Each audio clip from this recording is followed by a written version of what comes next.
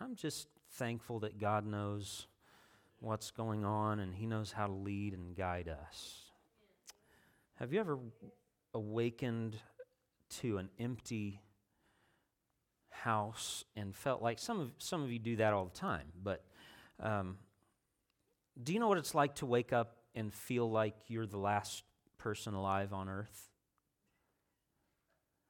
I don't know if you know what I'm talking about or not, but maybe this will give you a little insight. I remember, for some reason, it seemed like I was taking a nap, and as a younger person, I didn't really take naps very often, so that didn't make sense. But for some reason, I seem to recall, as a teenage boy, I had taken a nap and awakened in the middle of the day, and at a time when normally there would have been activity, people moving about the house, and my parents busy with whatever obligations they had.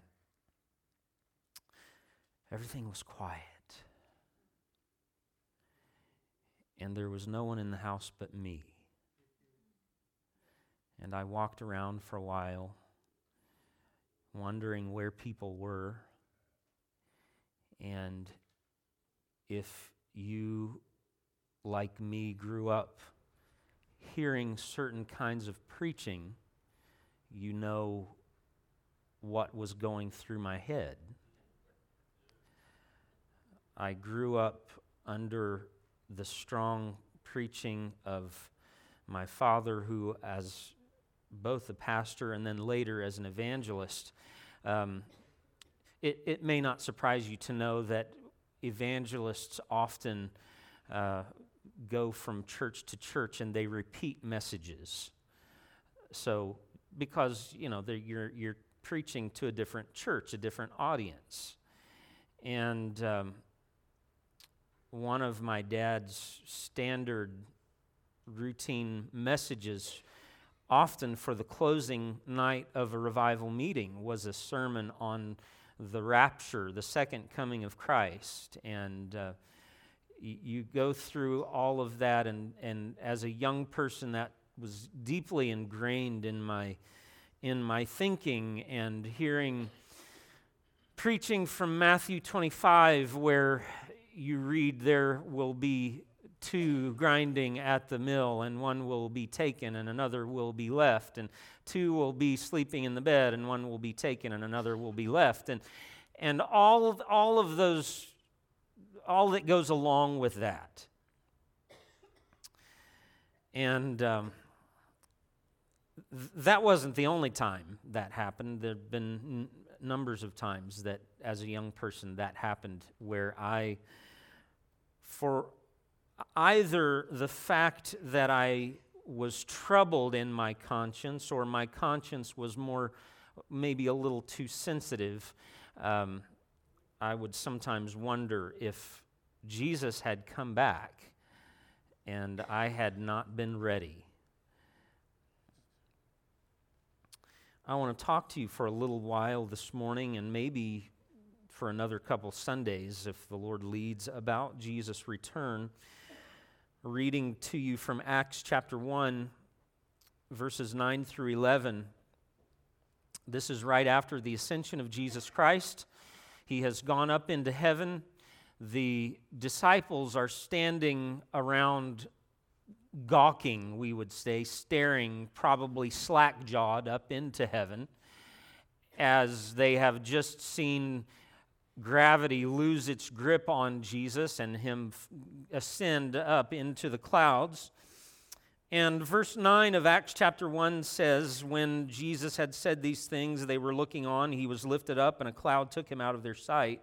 And while they were gazing into heaven as He went, behold, two men stood by them in white robes and said, Men of Galilee, why do you stand looking into heaven? This Jesus who was taken up from you into heaven will come in the same way as you saw Him go into heaven. Let's bow our hearts for just a moment of prayer. Heavenly Father, we pray that You, by Your Holy Spirit, would speak through these words exactly as You see fit. Father, may the influence be not that of human personality or words, but may it be that of your Holy Spirit. Lord, would you give us a heart to respond? And most importantly, whether we go into your presence by way of death or by way of the rapture or the judgment, however it happens, Father, we all want to be ready no matter what it takes. And we'll thank you for your work in our lives. In Jesus' name, amen. The beginning of a new year is a good time to think about this. The medley arrangement that Sister Pam just played was so just perfectly appropriate, celebrating the first coming of Jesus, that we have just come through that time of celebration, and then moving on to celebrate the second coming, that the day will come when the sky will part, and he will come and receive his bride unto himself. Now, this is not a message intended to be about prophecy or end-time events. It's not intended to be a message about predictions, though there are certainly some prophetic elements that are involved in a message like this. Humanity probably ever since, easily we know ever since the days that the New Testament was written, people were trying to predict, trying to figure out when Jesus was going to come back. In fact, just prior to his ascension, that's the very question that the disciples were asking Jesus. Tell us, when will these things be, and what will be the sign of your coming? When is this going to happen? Will you at this time set up your kingdom? And Jesus essentially said to them, it's not for you to know the times or seasons that the Father has placed under his own power and authority. This is not your concern. It's not your business. And really, ever since that day, all throughout, we can read it in the Thessalonian letters. The church at Thessalonica had a group of people that were trying to tell others that Jesus had already come back and that some had missed out. And Paul writes to them to say, no, this is not the time. Churches, denominations, cults have begun, have sprung up over the idea that through finding secret codes or messages in the Bible or certain prophetic writings that we might be able to predict and pin down the time, the date that Jesus would come back. I remember when I was a young boy, many of you will remember this, and in the mid-'80s to about the late 80s, a gentleman wrote a book entitled 88 Reasons Why Christ Will Come Back in 1988. And he actually had the date pinned down to one of 2 days. And if I remember right, it was maybe one day in September and one day in October. I don't remember all the reasons why, but he had a little booklet written. And I tell you, if you remember being around during that time, it created quite a stir in the church. My family knew a lot of Nazarenes that were stirred up about that book, and many were maybe not fully convinced, but there were many who were quite optimistic about the way that man had written and the possibility that maybe he's right. Maybe Jesus is going to come back in 1988. And here it is, 2023. And here we still are. Jesus has not yet come back. I also want you to know, before I continue, that this is not intended to make use of scare tactics. I was recently talking with my sister about someone that I'd overheard speaking about spiritual abuse. And I don't know whether you're aware of this or not, but there is among conservative churches, not just our element of conservative churches, but I believe other churches as well, there is a trend of faith deconstruction. And that's literally what what they're calling it, deconstructing their faith. And it is a group of people that they, on looking back in their lives, the way they were raised and the way they learned God's Word and the way they learned to live and practice faith, they have begun to realize, they think, that they were taught incorrectly, and so they are deconstructing in order to rebuild what is, they believe, a more appropriate faith. Maybe there are some cases when that needs to be done. I'm not trying to say that there's no validity to that. And I'm not telling you there's no such thing as spiritual or maybe what I would call ecclesiastical abuse. That is, ministers of the church or churches using certain tactics in order to gain followers or gain adherents to faith or dogma. There certainly have been instances of that. However, the individual that I was listening to was talking about the very example that I began with. This one mentioned as a child, maybe waking up in the middle of the night and a quiet house and maybe slipping through to peek in mom or dad's bedroom to make sure that they were still in the bed and to reassure themselves that Jesus had not come back and that they had been left behind. And this person referred to that kind of behavior as a result of spiritual abuse. To which I wanted to say, what? Really? I've got to be honest with you and tell you, I never liked that experience. It wasn't a fun experience. But today I'm thankful for those experiences.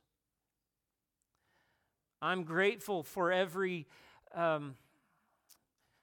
message that I heard about hell. I'm grateful for the messages that I heard about the second coming, because while I understand we as Christians need to come to a point where we live for and serve and follow Jesus because we are genuinely in love with Him,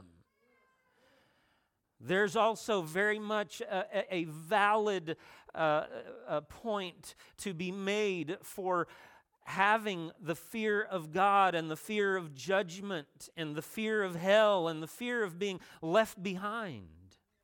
There is real validity to that, because you see, friends, all you have to do is read your Bible, and you will find that Jesus warned more about the dangers of hell than He told us about the glory and the beauty of heaven.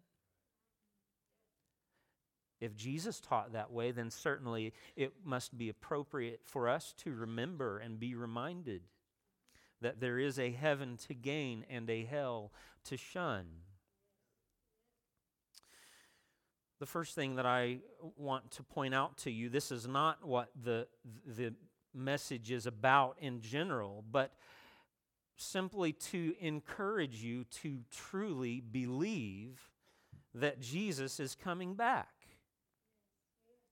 I don't intend to take much time to convince you. You either believe it or you don't. I think to some people, the idea that Jesus is literally, physically going to return to earth someday is kind of like Santa Claus or the Easter Bunny or maybe some other legendary character or mythological story that, yeah, I've heard that kind of thing, and maybe there's something to it, but it's never really had a deep impact on my life, so I'm just going to go on living my life. I just want to give a very brief presentation about why we ought to believe it. We've talked about this not too long ago, the fact that the Bible is trustworthy. God's Word is something that we can trust. It will not lead us incorrectly. Not only is the Bible trustworthy, but the Bible contains hundreds of messianic prophecies, somewhere in the neighborhood of 300. And all of these prophecies were fulfilled in Jesus Christ. The prophets of the Old Testament told us about how Jesus would come to this world and be born in Bethlehem, and how he would be, Isaiah spoke of him as the suffering servant, that one who would not hold any physical attraction or beauty, but would be scarred and marred and would go to a cross and be there wounded for our transgressions. All of these and more, these prophecies were fulfilled in Jesus Christ. Then finally, on this matter, Jesus and the angels and the apostles all promised and taught that Jesus would return, that he would come back a second time. Now, if we can look at God's Word and find that it prophesied that Jesus would come the first time, and we read and realize that he came just as the prophets foretold, that against all odds, hundreds of prophecies were fulfilled in this one person, and if it came about exactly as God's Word tells us, then doesn't it stand to reason that when Jesus and the apostles and the angels, when they tell us, and it's recorded in God's Word, that he is coming back a second time, doesn't it stand to reason we can take him at his word? Oh, friends, I want to tell you to believe it with all your heart. Be convinced, so much so that if you ever awaken in the mountain, I'm not trying to disturb anyone with a sensitive conscience. I'm not trying to use scare tactics, as I said just a moment ago, but I believe we ought to be so convinced that one day it will be a reality, that if we ever awaken in the middle of the night to that feeling that we're the last person alive on earth, we ought to be disturbed in our hearts, especially if there's something in our conscience. Now, hopefully all of us, the very next thought should be, no, I'm walking in the light. I'm walking with Jesus, so I can be confident that I haven't missed Jesus' return. That's where we ought to be living. But if you are ever at the point where you have a troubled conscience, I'm convinced we ought to believe so strongly in the reality that this will one day take place. That if you are blessed to live in a home with someone else, that you know that person. I remember not just the story that I started with, but I remember times of waking up in the middle of the night, sneaking through the house and making sure that my mom and dad were still in the bed. Say, oh, preacher, that's foolish. Well, you think about it what you will. I just want to tell you, I believed in it then, and I believe in it now, that one day there will be a literal, physical return of Jesus Christ. The big question I have for you this morning is this, and I just want you to think about it. Do I live like I really believe Jesus is coming back? Do I live like I really believe Jesus is coming back? You know, when you really believe something, it will change the way you live. I remember a gentleman that I used to work with who had been somewhat overweight, not to the extreme, just a little bit, and a typically unhealthy man. Not an extremely unhealthy man, but a typically unhealthy man. You know what I'm saying? A guy I used to work with. And for whatever reason, I don't know, maybe I left that place of employment and then I came back to the same place and saw this man again. And in the interim, the time that I hadn't seen him for some time, man, he had changed. He had slimmed down. He'd lost a lot of weight. And I remember talking with him about it, and he said, oh, man, yeah. He said, I think he'd had a heart problems, and maybe he had to have heart surgery, and had maybe diagnosed with diabetes and something else. And the doctors told him, buddy, you better change the way you are living, or you're going to cut your life short. Well, the doctors convinced him, and he believed it. And he believed it so much that he completely changed the way he lived his life. That's what I'm talking about. Do I live like I really believe Jesus is coming back?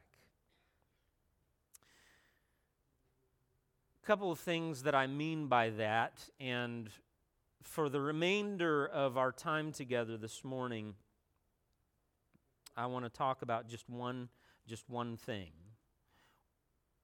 What would it look like if I really believed Jesus is coming back? If I say I really believe he's coming back and I'm going to live my life like I really believe it, what would that look like?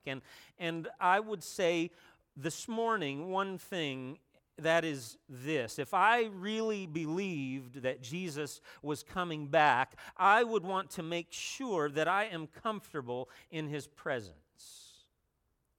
I would want to make sure that I'm comfortable in the presence of Jesus. In order to do that, the first thing that you would need to do would simply be to come to him. Don't avoid him. Don't put him off.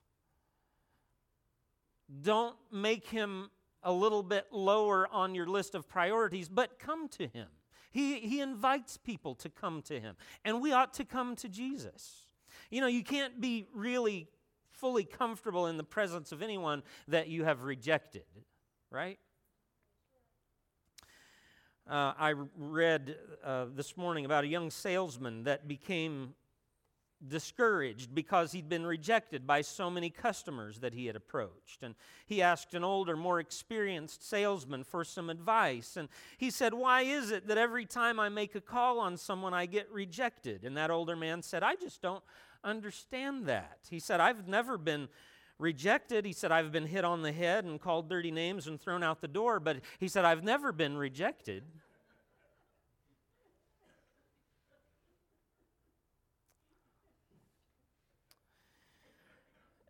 You know, we're often very polite about rejecting Jesus. So many that want to say, I don't want to reject Jesus. I just don't want to come to him now. I just don't want to conform my life to his will for me now. I'm not rejecting him.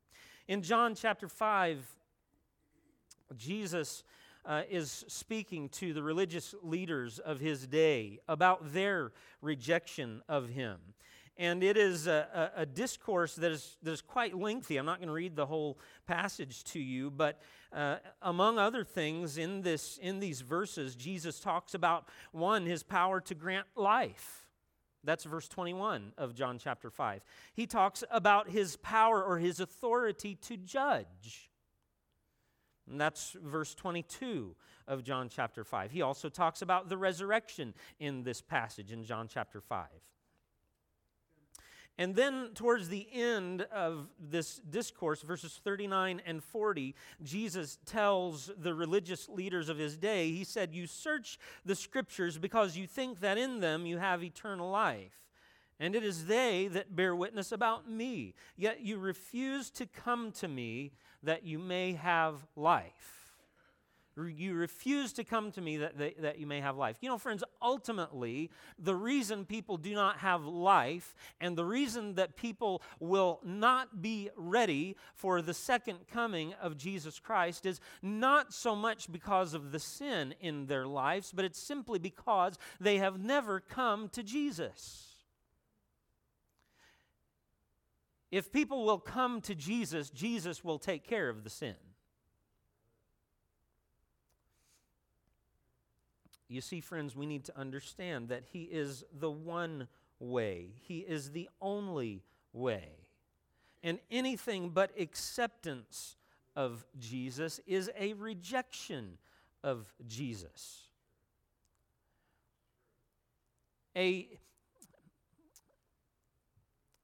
to put him off, to say, oh, maybe later.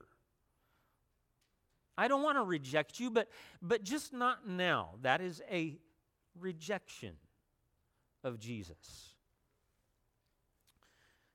What does acceptance look like? Well, Jesus said it this way. He said, if any man would be my disciple, let him deny himself and take up his cross and follow me. If you want to be comfortable in the presence of Jesus, you must first come to him. Not only must you come to him, but we must come to the point where we are fully submitted to Jesus.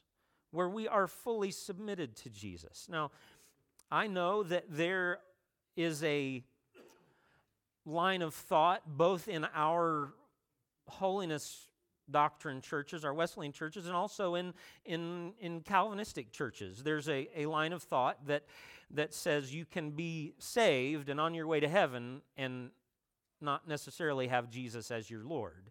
That's baloney. How it works in Wesleyan churches, our churches where we believe in salvation and sanctification, people get this misconception that, well, I'm saved, but I'm not yet entirely sanctified, and so I'll hold on to this area of my life for a little while. Any kind of faith that is truly saving faith is lordship faith and makes Jesus the boss of your life. This is not a message about second blessing holiness, so I've got to make sure I try to stay on track. Let me just add to you, since I mentioned the two doctrines. I mentioned Wesleyan doctrine, now I'll mention the Calvinistic doctrine, how it tends to work in their faith. They don't necessarily use the terminology that we would use of saved and sanctified, but they believe that you can have sin in your life and still be saved and on your way to heaven. And that's the kind of thing that makes me twitch. It doesn't make sense. In Ephesians chapter 3, the Apostle Paul is praying for the church at Ephesus. And I'm not going to read to you the entire prayer, but he's praying for them in summary that they would be filled with all the fullness of God. That they would be filled with all the fullness of God. And in one part of that prayer, he says, he prays this. He says that Christ may dwell in your hearts through faith. That Christ may dwell in your hearts through faith. You see, friends, there is a difference between being resident somewhere and being fully in control. That's what it means to dwell. When Paul was praying that Christ may dwell in your hearts, he's saying that Christ may be completely at home in your heart. That, as Ephesians 5:18 says, there he says, do not get drunk with wine, wherein is excess, but be filled with the Spirit. And there, the idea of being filled with the Spirit is the idea of control. And it is the truth, the realization that in all of our lives, we open every area, every door, we keep nothing hidden, and we say, Lord, I want you to have full control over my heart and over my life, and nothing held back. Maybe this simple explanation will help a little bit. If you can imagine your life as a car, now that's a cute little car, isn't it? If you can imagine your life as a car, and salvation is inviting Jesus into your car, where would Jesus be? You know, some people in their salvation want to have Jesus in the trunk of their car, like their spare tire or like their jumper cables. You know, it's great to have along just in case you need it, right? To some people, I think that Jesus is in their lives like their children sitting in the back seat. Reminds me of the story of the man who his child first got their driver's license for the first time and went out. Child gets in the driver's seat, and the dad says, "I've been waiting for this for a long time." And Dad gets in the back seat, and the child says, "What are you doing?" And he said, "I'm going to sit back here and kick the back of the seat while you drive." I think to a lot of people, salvation is like that they, I love my children, and I wouldn't leave them behind anywhere, and I want them with me. But sometimes, just sitting in the back seat, kicking while I'm trying to drive, it's annoying. And sometimes that's what it's like for people to have Jesus in their lives. He's in the back seat. They want him. They wouldn't want to be without him, but too often they find him interfering and annoying in their lives. To some people, Jesus he may be like the passenger in the seat beside you, and we're getting closer to where he needs to be. That's great. Some people, he's like the passenger in the seat beside them. He's a good friend. He's a companion, and they want him there right beside him. And used to see those bumper stickers that say, "God is my co-pilot." And friends, can I just tell you, if God is your co-pilot, you need to change seats. This is the point of this idea of being fully surrendered, fully submitted, that Jesus needs to be in the driver's seat of our lives, of every aspect, every area, nothing held back, nothing concealed, but everything that he wants to touch. And if you've been at this for very long, or you've tried to live for the Lord, then you know that occasionally God will come along and touch an area of your life that's uncomfortable, a sore spot. And there might be a little bit of a hesitancy and a withdrawal to say, "Oh, Lord, not that." But friends, I would not be comfortable for Jesus to come back if there had been any area of my life where God had tried to talk to me and I had held back and tried to maintain control of that myself and said, "Oh, Lord, everything else you can have, but not that." I just wouldn't be comfortable for Jesus to come back in that condition. Finally, and all of these are important, but this is very important, the fact that we have spent time with him. That we've spent time with him. I mentioned this to some of the men in the breakfast yesterday. The problem that some people have of treating salvation like a transactional experience. They've gotten saved, and so according to common belief, that means that what happens when I die is taken care of. In other words, when I die, I'll go to heaven. So I'm good. And many want that assurance that their sins are forgiven and they'll go to heaven when they die, but then they spend very little time in God's presence. Spend very little time getting to know him. Spend very little time learning what he is like. And you see, friends, the problem with that is in heaven, God is inescapable. You won't be able to get away from his presence in heaven. And it'd be a really good idea to get comfortable in His presence now. That's why I think it's so important that we spend time with Him. You see, Jesus' intention for His people is discipleship. He called people to follow Him. It meant calling them to be His disciple, to be His apprentice. And that involved being present with Him. Being present with Him, it involved learning from Him and then imitating Him.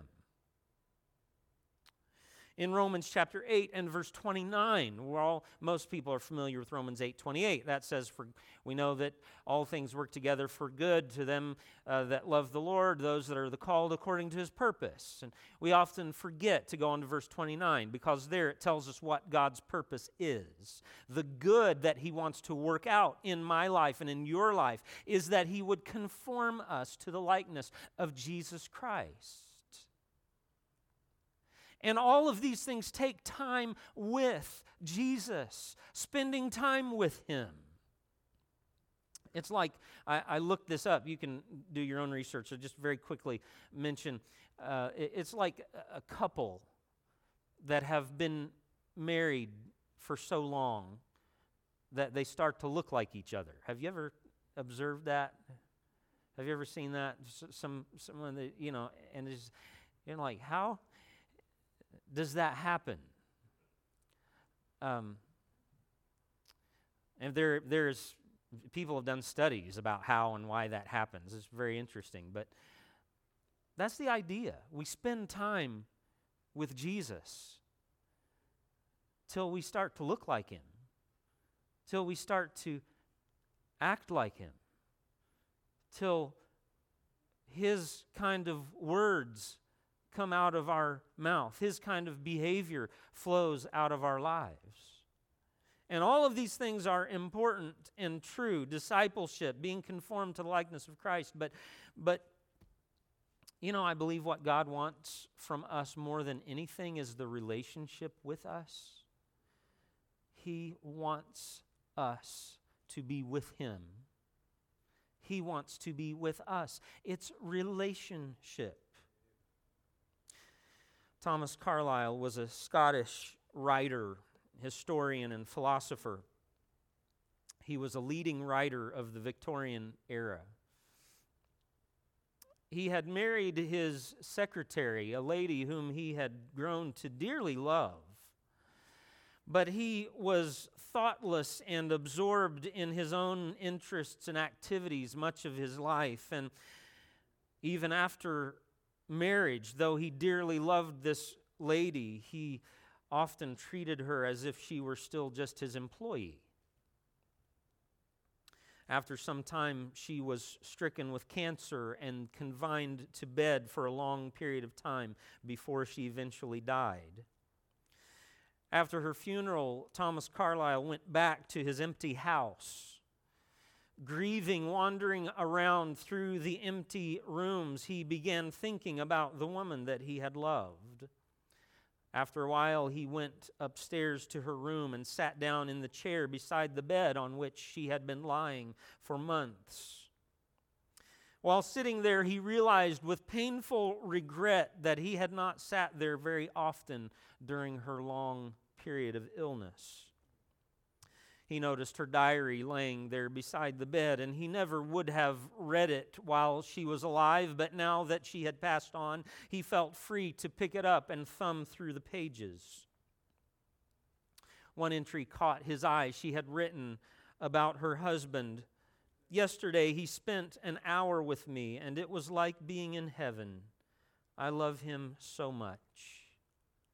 He turned a few more pages and read, I listened all day to hear his steps in the hallway, and now it's late. I guess he will not come to see me today. Carlyle read on a few more entries and then threw the book on the floor and rushed out the house through the rain back to the cemetery and fell on his wife's grave in the mud, sobbing, tears streaming down his face, saying, if only I had known, if only I had known. Yes, friends, God wants us to be like Jesus, and that takes time with Him. Jesus wants us for a disciple to come follow Him and become like Him, and that takes time with Him. But more than anything, He simply wants us to be with Him. Time with us. Our time spent with Him. And I have to be honest and tell you this morning that I don't believe I would feel too comfortable for Jesus to come back if I knew that I had been neglecting to be intentional about spending time with Him. Let's stand together, please.